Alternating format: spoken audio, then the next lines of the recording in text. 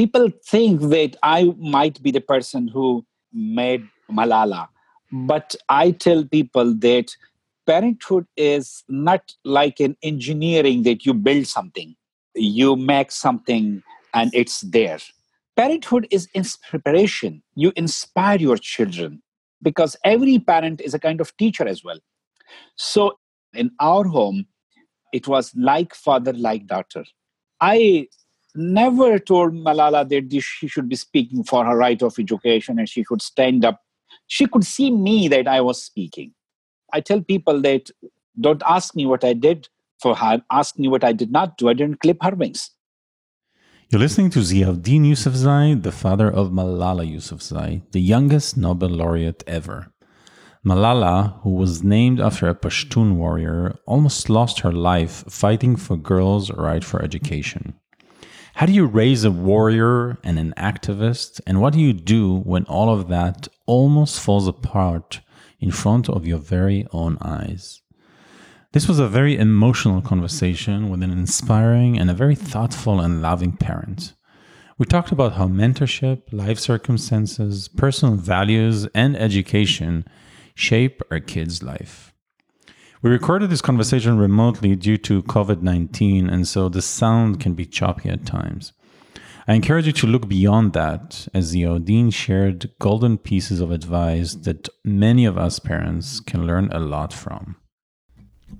I'm Guy Michelin, and this is Raising to Rise, a show about the parents, educators, and mentors of kids who made it to the top of their game. Every week, we'll identify patterns and pieces of advice that hopefully will serve you while on the journey of raising your own kids. Hello, Ziauddin, and welcome to the show. Thank you. I'm very excited to have you, and I want to start.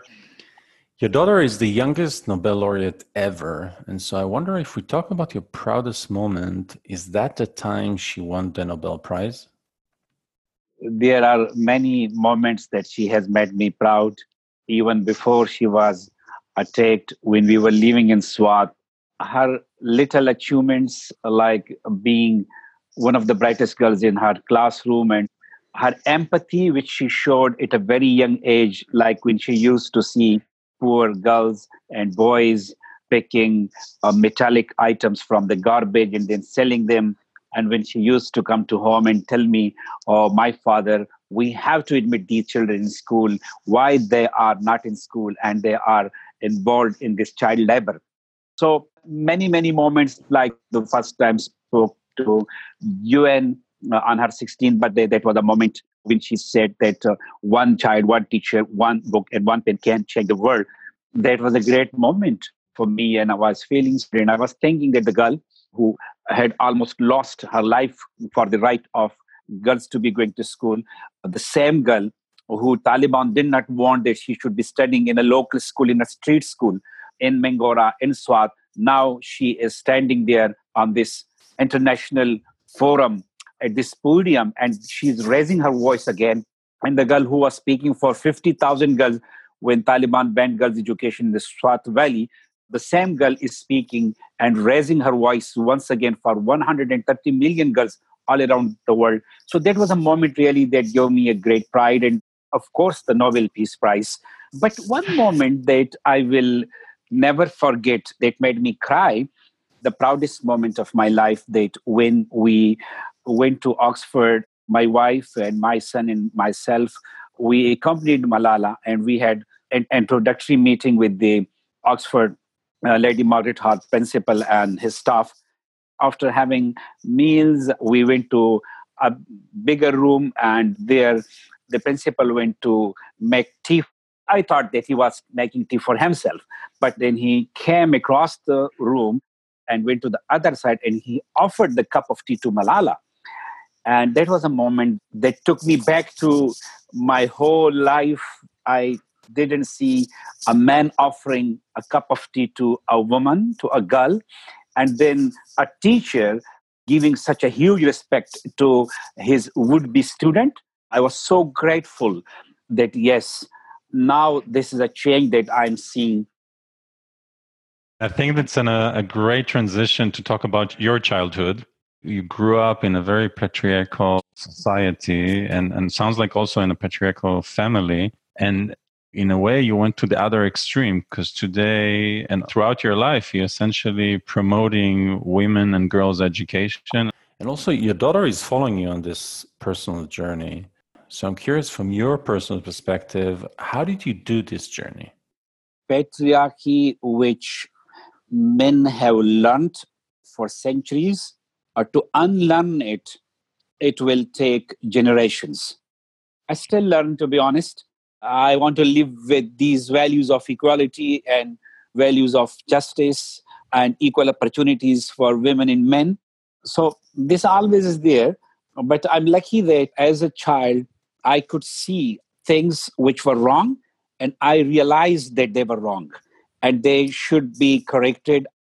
I grew up with five sisters and an older brother, and I could see two set of parenthood under the same roof. I was given tea with the cream of milk, and I had better food, more pair of clothes and shoes, and my sister did not have. And the worst discrimination that my sisters went through were deprivation from education. I was sent to school, and my sister did not have that opportunity. And I will not just blame my parents for that because the government was also kind of patriarchal. There were quite many schools for boys, but hardly any school for the girls. So these were the things which I could see, and I might have enjoyed it in the beginning. But later on, when I realized, because I myself face some kind of discrimination because of my color, I was dark in color, and some teachers, not all teachers, they prefer fair skinned boys. I have this issue of stammering, and I was bullied by some of my cousins and my peers because of this stammering. And I didn't want that somebody with some special needs or somebody because of a poor background should be mistreated. So I was very mindful of discrimination and inequality and all that. And what changed me was education. So if I had not been educated, to be honest, I would have been like any other person of a patriarchal society who believes in all those social norms and taboos, and who believes that daughter should be somebody who should always stay inside the four walls to protect her honor. She should be married as early as possible, and a wife should be in your control all the time, and she should not be seen by anyone outside the family or you. I have two follow-up questions on this that relates to the way you describe your childhood. First, it seemed like you had this thirst for education from very early on. And that's Yes. something that's very important for me that my kids will have it. And I keep asking myself, what is my role as a parent here to instill this thirst for education in my kids? So I'm very curious, where is it coming from? I was not born with this. My father was a clerk in mosque. He was also teacher in the school, in the high school where I received my education from. And he was a great lover of education. And he loved learning. He used to tell me that, look, Ziauddin, this nature, this world is an open book. Read it. Similarly, my mother, and she was very interesting because she was illiterate herself. She never went to school. The only reading she could do was that she could read the Holy Quran, the holy book of Muslims. That's it. But she was also very keen about education because she knew that she had five daughters, and they were, in terms of future plans, they were nowhere in the future plan. I was their only hope that I will receive education. And she was so keen of education for me. And she used to tell me the stories of people who were poor and they had a big success in their lives because of education. It also depends on your environment, on your circumstances. In some communities, education becomes the only way out. If you want to survive or if you want to do something in life, the only opportunity that you have is education. Because I didn't belong to a feudal family. I didn't belong to a family who had industries. I was the son of a teacher. So we were hardly able to meet our basic needs. So to have a brighter future, or to be more resourceful, to be more respected in the community, education was the only thing. And it had been told to me by my father and mother again and again. I wanted to make them happy. And that's why I was very keen. And I also was very interested to learn. It's such an important point. So I just want to ask one more question around that for the parents out there that are trying to figure out, okay, how do I take what Ziauddin just said and convert it into my day to day to actually instill this thirst for education? I think two things may help. Number one, your children learn what you do, not what you teach. So Right. basically, if we want to have the values and the things that we want to see in our children, so we should ourselves try and we should be practicing all those things. It's very simple. If you want them to be speaking truth, you should speak truth. If you want them to be good in sports, we should, for that sake, we should involve them in sports somehow. If we want to be respectful, and if you want an equality in our family, so if I tell my both of my sons, I am so happy that they are feminist and they thoroughly believe in feminism, in equality. But I never just taught them like teaching from a book. I'm telling it, you should do it. No, the way to teach them feminism or equality was so simple. It was how I treat my wife and how my wife treats me. So we are equal partners. And when they see that there is nothing superior in any of us while we live together, we both respect one another with love. And that love, it goes into them without being told to them. So that's one thing. Second thing I think that could inspire children are stories, good books. I remember that my father used to tell me the stories of Mahatma Gandhi, the stories of Bacha Khan, who was a Pashtun freedom fighter and who believed in non-violence. Some stories from Islamic history of people who were very kind and who did great things in their lives. So stories also help. But again, it's a challenge because you can't put your children in artificial situation where they don't see any real challenge. For me, the real challenge was how to come out of that poverty. The problem is that children are usually, we see meaninglessness in their lives. That it's their right to enjoy, but there should be some meaning in life, that how we would be leading our lives in future, because it's a fun, but with fun there are some liabilities and some responsibilities as well. But I don't have really some fix. I think it depends on the children, it depends on the environment our children and we live in, and then we ourselves as parents, we discover ways and means how to channelize the potentials of our children in the right way. So how to motivate them to the good company, to live their lives in a purposeful way to a great extent, to have some ambition in life. That's so much important. So I have one more question regarding your childhood. You have a quote there in the book that I think your mother told your father that you will never be happy in your life. And in general, the way you describe your dad, and I might be wrong, but it reminded me my dad in a way that he always looked at the glass half empty. And it seems that you're the opposite. For me, it took me almost 30 years to slightly do the transition from empty to full. And so I'm really curious, how did you manage to grow up in a house which was empty and to grow up to be full? And how do you teach this to kids? You're very right. My father, like, he was comparatively well to do in that village life because he was a teacher. He used to get quite good salary that could fulfill our basic needs and requirements for living. Not a very high-fi life, but at least a moderate life.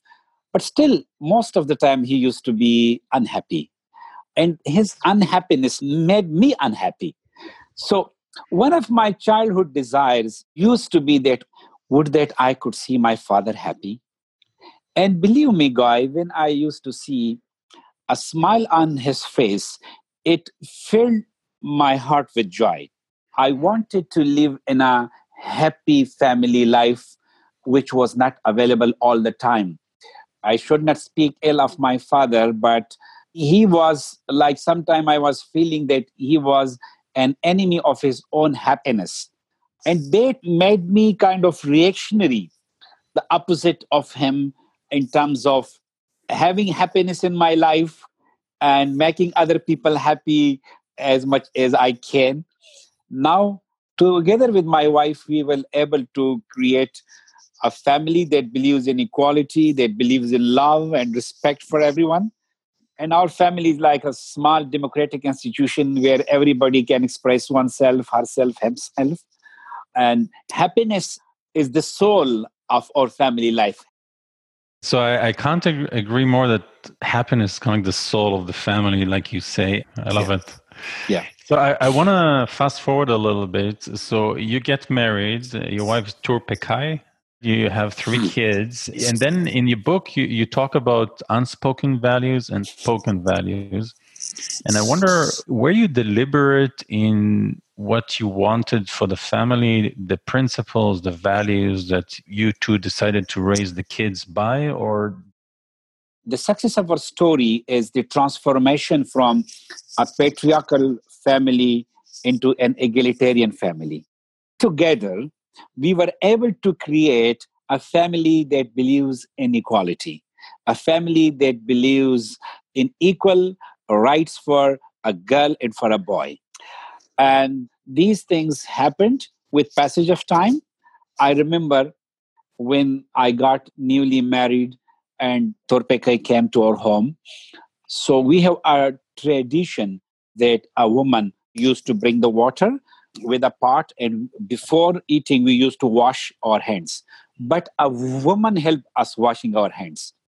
Yeah. But when I got married and we were sitting at the table, and Torpekai, my wife, she was moving around the table to get everybody wash his hand. When she reached to me, I stopped her and I told her, no, I will wash my hands myself. You're not supposed to help me in washing my hands. So that was the beginning of a change. And then she was surprised a little bit that, oh, what this guy's doing? He's crazy. My little encouragement was huge for her because later on, after 2, 3 years, when we started living together, she was living her life different from other women in the society. She was able to go to hospital to take children. She was able to go to marketplace, shopping. My friends' wives used to observe parda veil from me, but my wife could meet many of my friends. And she also used to talk to the male teachers of this school, which I started. So that way, we were starting a new life with better values of freedom and emancipation. So, two more questions about this period. One, is there anything that you think was unusual in the way that you raised the kids? Other families didn't do at that time. One thing that could be, you can call it that was special with my parenthood, that I never imposed myself on my children. I let them to be free in their views, in their ideas. I encouraged them to be expressing themselves. I never expected them to be too much obedient to me. Like, I'm your father and you have always to listen to me and I will be guiding you all the time. I let them to have their own kind of experience and thinking, and I always appreciated whatever they said. And I encouraged them to be creative. I encouraged them to be speaking up. I encouraged them to be sharing things with others who are deprived in the society. So I focused on values of life. And if I'm asked that what was the best thing or what is the best thing that you could give to your children. So I will say values, the value of love, the value of respect, the value of tolerance, and the value of equality, the value of justice, and the value of respecting people and humanity, indifferent to their caste, creed, religion, color. I'm so happy that my children are so sensitive and cautious that when they see any comment or any remark that implies the meaning of some discrimination, they're very angry. And that anger really gives me happiness that, yes, I have children who believes in humanity and who believes in equal rights and who believes in equal respect for all genders, all colors, all ethnicities, and all languages. Last question about this period when the kids were young. What was the routine at the house? And was there anything there in that routine that you would feel that other parents should adopt? It's changed here in the UK, but in Pakistan, I think that those were the early years where you build your family and you build the values of the family. Like when we were leaving Pakistan at that time, Malala was 15, my older son was 12, and my younger son was 8. So all of them were in a building stage. So one thing that we were very keen about, that we used to have breakfast together, lunch together, and playing together also. So I think I will insist on togetherness and also celebrating children's achievements. So your few words or a small gift means the world to them. So these were, I mean, common practices that we did as well. I don't see anything special, to be honest. I think it's special, like even just having breakfast and lunch as a family every day. In these days, it's not that obvious. Yeah. That's even that is special. I want to move forward in time to the period 2007 to Yeah. 2012 when Malala was attacked. So to kind of like to set the stage for 2012, would you mind just describing for the listeners a little bit what was it like when Taliban came into Pakistan? Actually, it was not the whole country. It was the part of Pakistan which is in the northwest of Pakistan and the Swat Valley and then the border region towards Afghanistan. It's the Pashtun region. So before Taliban, Swat Valley, Swat is very beautiful. We always say that it's a paradise on earth. So that beautiful valley, which was like a center of tourism, and we had a lot of cultural heritage sites. But in that beautiful valley, when Taliban started their insurgency in 2004 and 5, they started from an FM radio.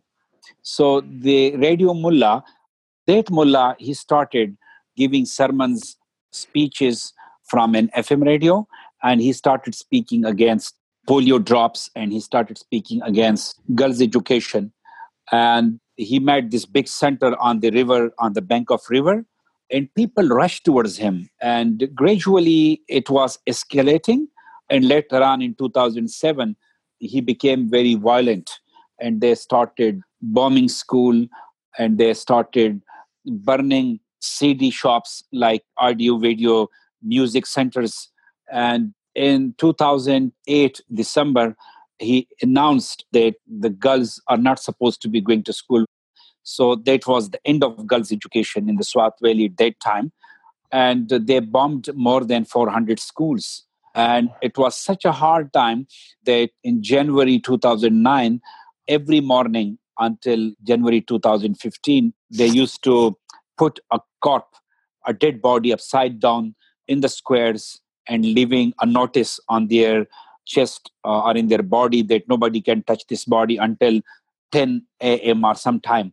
So it was horrible. They used to pick people from their homes, especially the people who spoke against Taliban. They used to name them on their FM radio. They even named me. And I remember that for some days I had to go to my friend's home to spend night over there, because for me, I had this horrible thought that if they kill me in front of my children, in front of my wife, I will be gone, but my children would never be able to come out of their trauma, and they will be suffering forever. So during all this time, you were super vocal. I was trying to put myself in your shoes. You have 3 young kids. How do you find this courage to go out and speak, knowing that you can be killed for that and you're going to have 3 kids and a wife left behind? My simple answer is that your rights inspire you, your rights motivate you, and your human dignity at such situations it inspire you to stand up. This depends on the person, and this depends on our values. What do we believe in? So, being a teacher who was taught by one's father, like my father, who always told me the stories of Bacha Khan and Gandhi ji, and I read something about Martin Luther King and Nelson Mandela, all those great leaders, and reading about them, reading about human dignity, freedom, liberty. And when you have all these values, you want to live on this planet with all your basic rights, your freedom of expression, your freedom of thought, and with your full fledged human dignity. And all of a sudden, some people come and they're called Taliban and they say, no, you have to live your life as we wish. You have to be the kind of Muslim that we want. We want you to be the kind of man that we want. You should grow a beard. Your shirt should be of this kind, no collars. It should be plain. Your trousers should be up the ankles, and you should not listen to the music. You're not supposed to talk about the cultural heritage and the statues of Buddha. Your wife is not supposed to be going to the market, and your daughter is going to be stopped from going to school. Just imagine, how can a man like me will accept this kind of life or this kind of code of life? So then you remain with 2 options. First option is to live in an eternal, forever subjugation of those few bigots with guns and rifles. And the second option is to speak up and then die. So I think I chose the second option. I had to speak. This was me. I can't explain really, Guy. And if you put me in the same situation again, I will speak again. I simply can't help myself. I may be crazy, I may be mad, but what I believe in, I must stand for it. I will never compromise my basic rights, my freedom, my human dignity under any name for anyone at any condition. Very inspiring. October 9th, 2012, Malala is being attacked. I'm sure it was a traumatic and hard day. Can you take us back to this day? How did the day unfold? It was in the morning. It was like a normal day, like all other days. We had our breakfast together, and then she rushed to school. I also went to school. And in the middle of the day, I had to leave the school and come to the gathering of Private School Association, where I was the president of the school association and I was the final speaker. And exactly right around 12 p.m., the bus was attacked, and the news spread like a fire in the jungle. And somebody called my assistant, and then he tried to call me on my phone, but my phone was off because I was about to give my speech. And then he called my friend and he told him on phone. So my friend whispered in my ear that your school bus has been attacked. And really, it was a shocking and kind of news that it devastated me right there. I went to the stage and I speak few words because I didn't know that it was Malala who was attacked.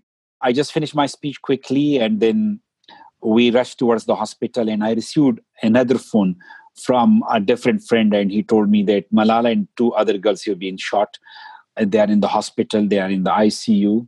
It was the hardest time. Like I was feeling that I'm being swallowed up by a black hole, and even I forgot how to cry. I didn't cry that day. I was a blank slate. And then we left Swat to Peshawar and then to Islamabad, and she got her initial life-saving surgeries in Peshawar.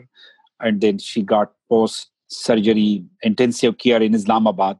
And ultimately, after, you can say, 5-6 days, she was flown to the UK. And since then, we are here. But of course, it was the most difficult time in our lives. And it's very retrospection is traumatic, to be honest. Very, very difficult. Any advice for parents that go through traumatic phases like this? What can they do? And also, I'm curious, once Malala started to recover, how did you help her? Where did you and she found the strength to get out of this trauma? I will highlight two things. Number one, family. We are very lucky that we have this institution. I think the greatest achievement of human beings is that they have created families and they believe in family life. From my personal story, if I can tell with assurance that togetherness and the wholeness of the family, it can defeat any trauma. It can defeat any difficulty in life. We lift everybody in Pakistan, our friends, cousins, parents, sisters, brothers.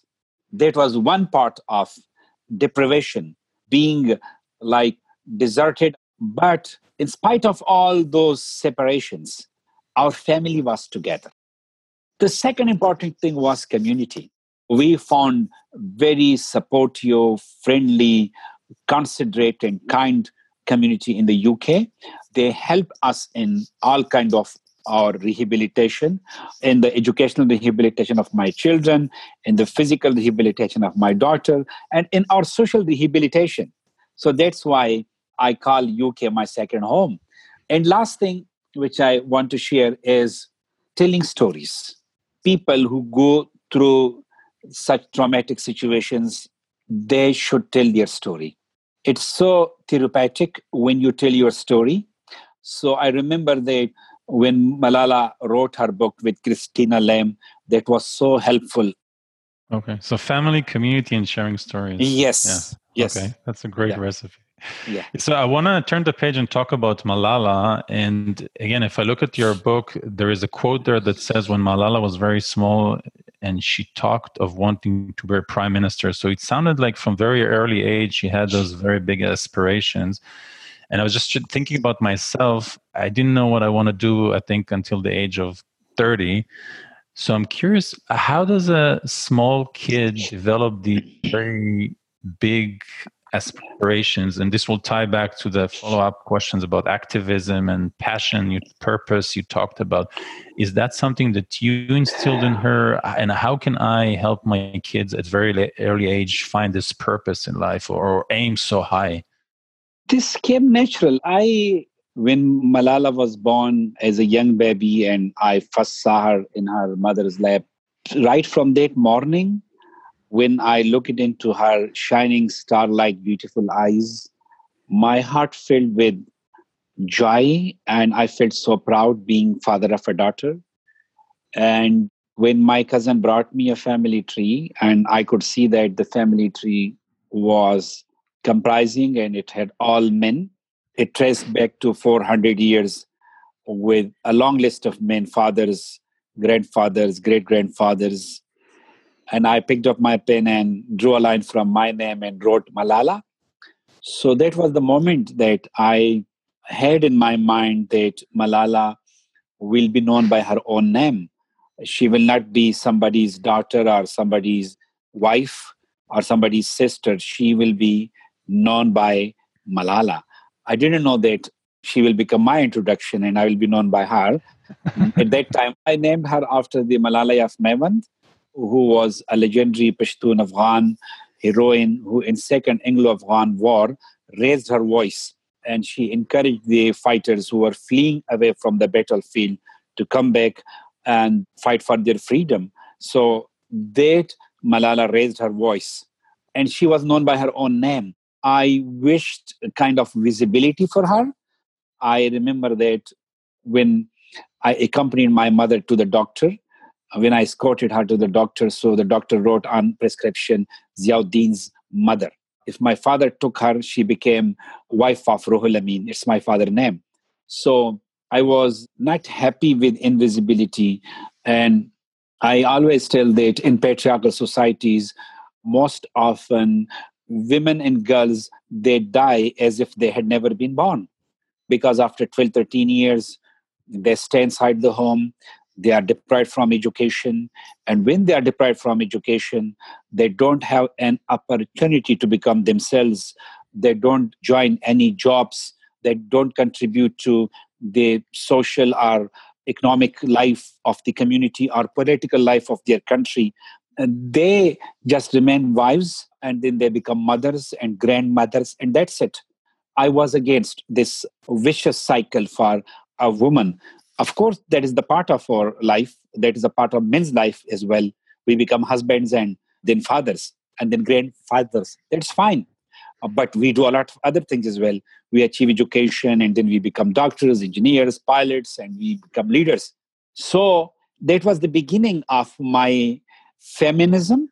And I tell people that I was a feminist long before I knew this word. I heard about the word feminism in the UK. Even I didn't hear this word in Pakistan. I had great dreams for her. No, I don't have a right to dream for her. She is an adult. She will dream for herself. I will just support her as father. But at that time, prime minister is a small thing. I was thinking that she's the queen of the world.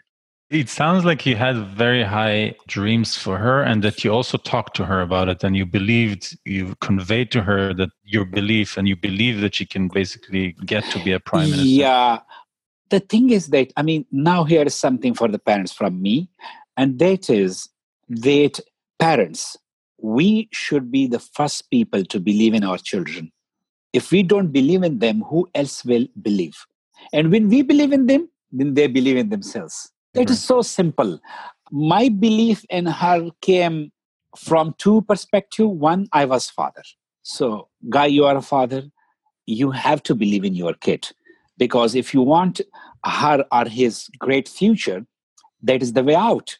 But what added to my belief was Malala's personality, the charisma that she brought to this world with her. And as a teacher, as a father, I could see that as well. She inspired me always. Always. She always inspired me. You talked before about the importance of kids having purpose, and this ties beautifully to an episode that we did with Professor Damon that wrote the book, The Path to Purpose. And so my question for you is, what practical advice do you have for parents that want to help their kids find their purpose? This is a quite difficult question because it depends on children. It depends on their environment, on the communities they live in. Personally, I think that we can motivate them through stories. Which kind of stories do you tell the kids? Stories like the stories of those people who lived with a purpose. Nowadays, I'm reading this Stephen Hawking book, and you look into his story, it's such a powerful story.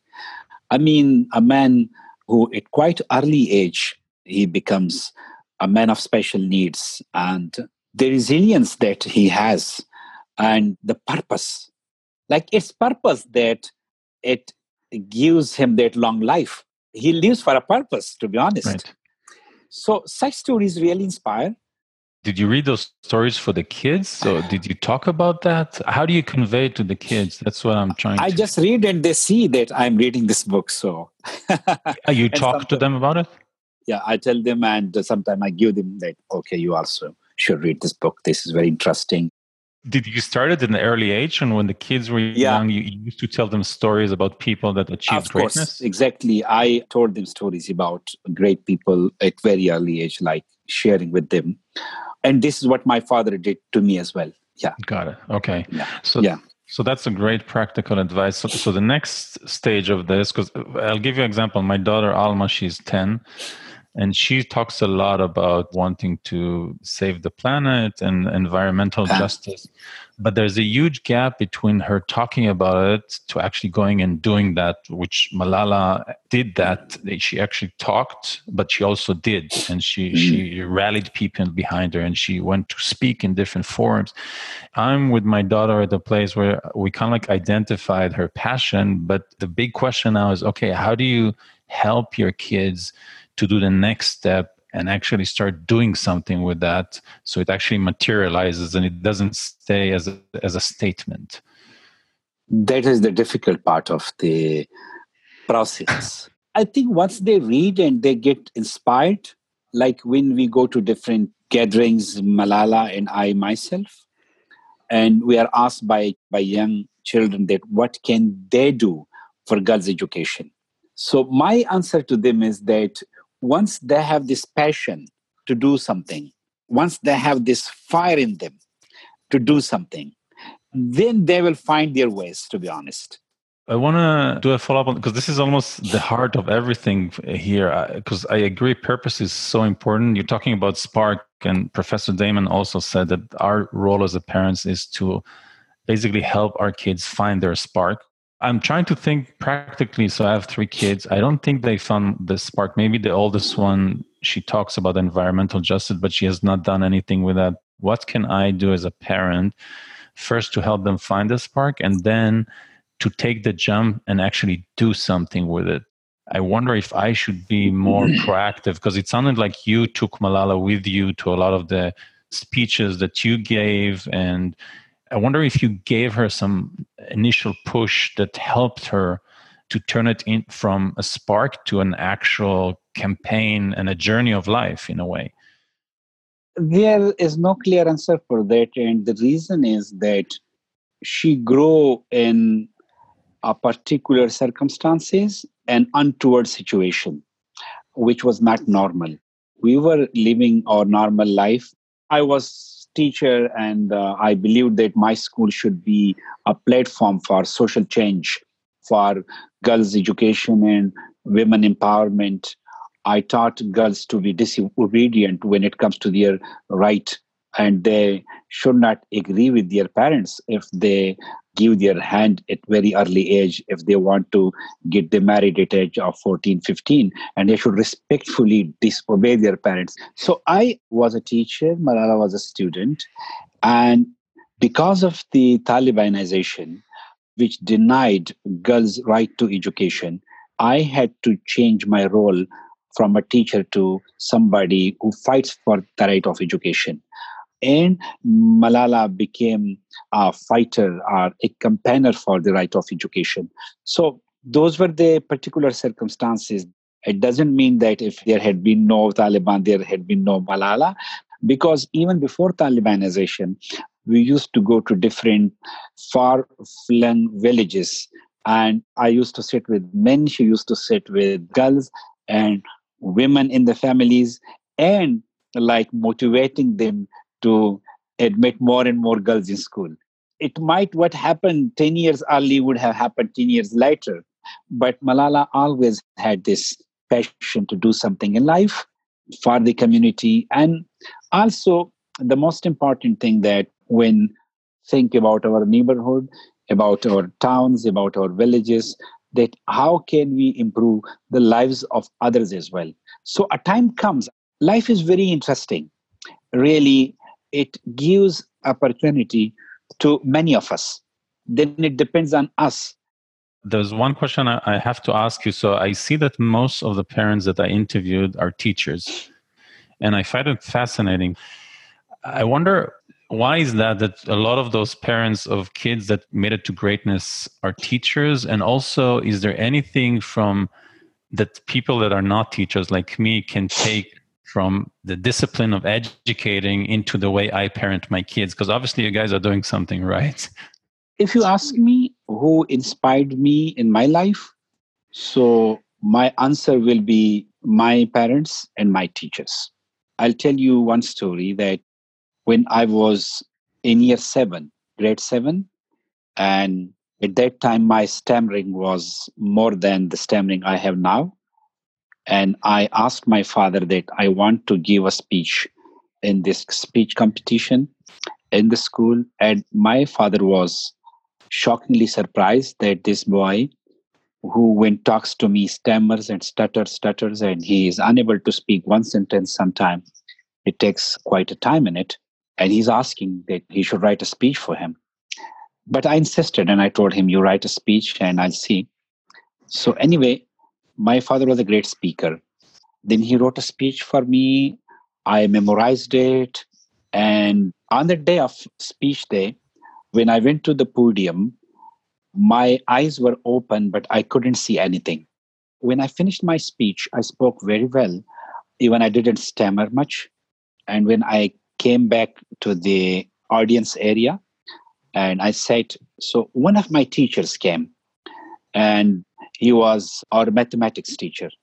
And he whispered in my ear and he told me, Ziauddin, you spread the fire. Like he said it in Pashto. You spread the fire means you spoke so well.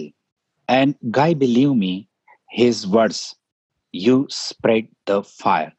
Those 4 words I still have in my mind, in my heart, and they go with me. They encourage me. They energize me. And they give me strength. So teachers matter. I think we should connect our children to some great teachers. We find people in our community whom we think that they are inspirational. Like if I know that Guy is an inspirational person and he can inspire people when people sit with him or her, so I should encourage my son or my daughter to sit with you. I can ask you to become mentor to my son or my daughter. If we find at some stage 1 or 2 inspirational teachers, they change our lives. Very inspirational, a great way to end. So thank you very much. It was an honor. Thank you.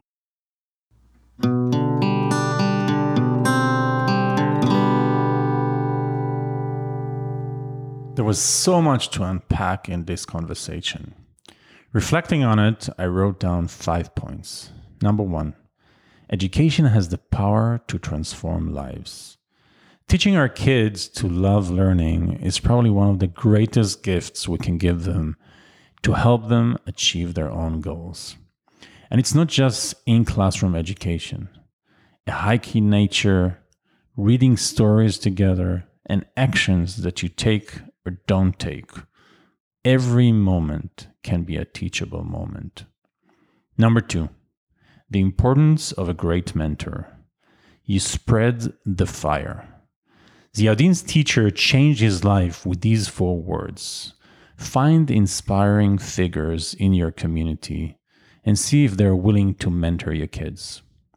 Number 3, the power of storytelling. Ziauddin used to tell his kids the stories of inspiring figures. Figures who found their purpose in life and were agents of change. I'm planning to do the same thing with my kids and see if I can help them find their spark. Number 4, togetherness. Family is the number 1 priority for Ziauddin and his wife. Spending time together at breakfast, lunch, dinner, listening to the kids and being the biggest supporter and encourager is part of Ziauddin's parenting style. And number 5, model the way. How do you get your child to fight for what she believes in, even in the price of her own life? It's simple. You do it yourself. Ziauddin spoke up against the Taliban and risked his own life for what he believed in. Malala saw him and followed. Obviously, not all of us can and should take it to such an extreme. But if we want to help our kids to be agents of change and find their passion, it can help if we model the way for them. Kids don't listen to what we say. They learn by watching what we do. Thank you all for listening. For show notes, please visit raisingtorise.com. Your support is greatly appreciated, and I'm looking forward to continuing the parenting journey together.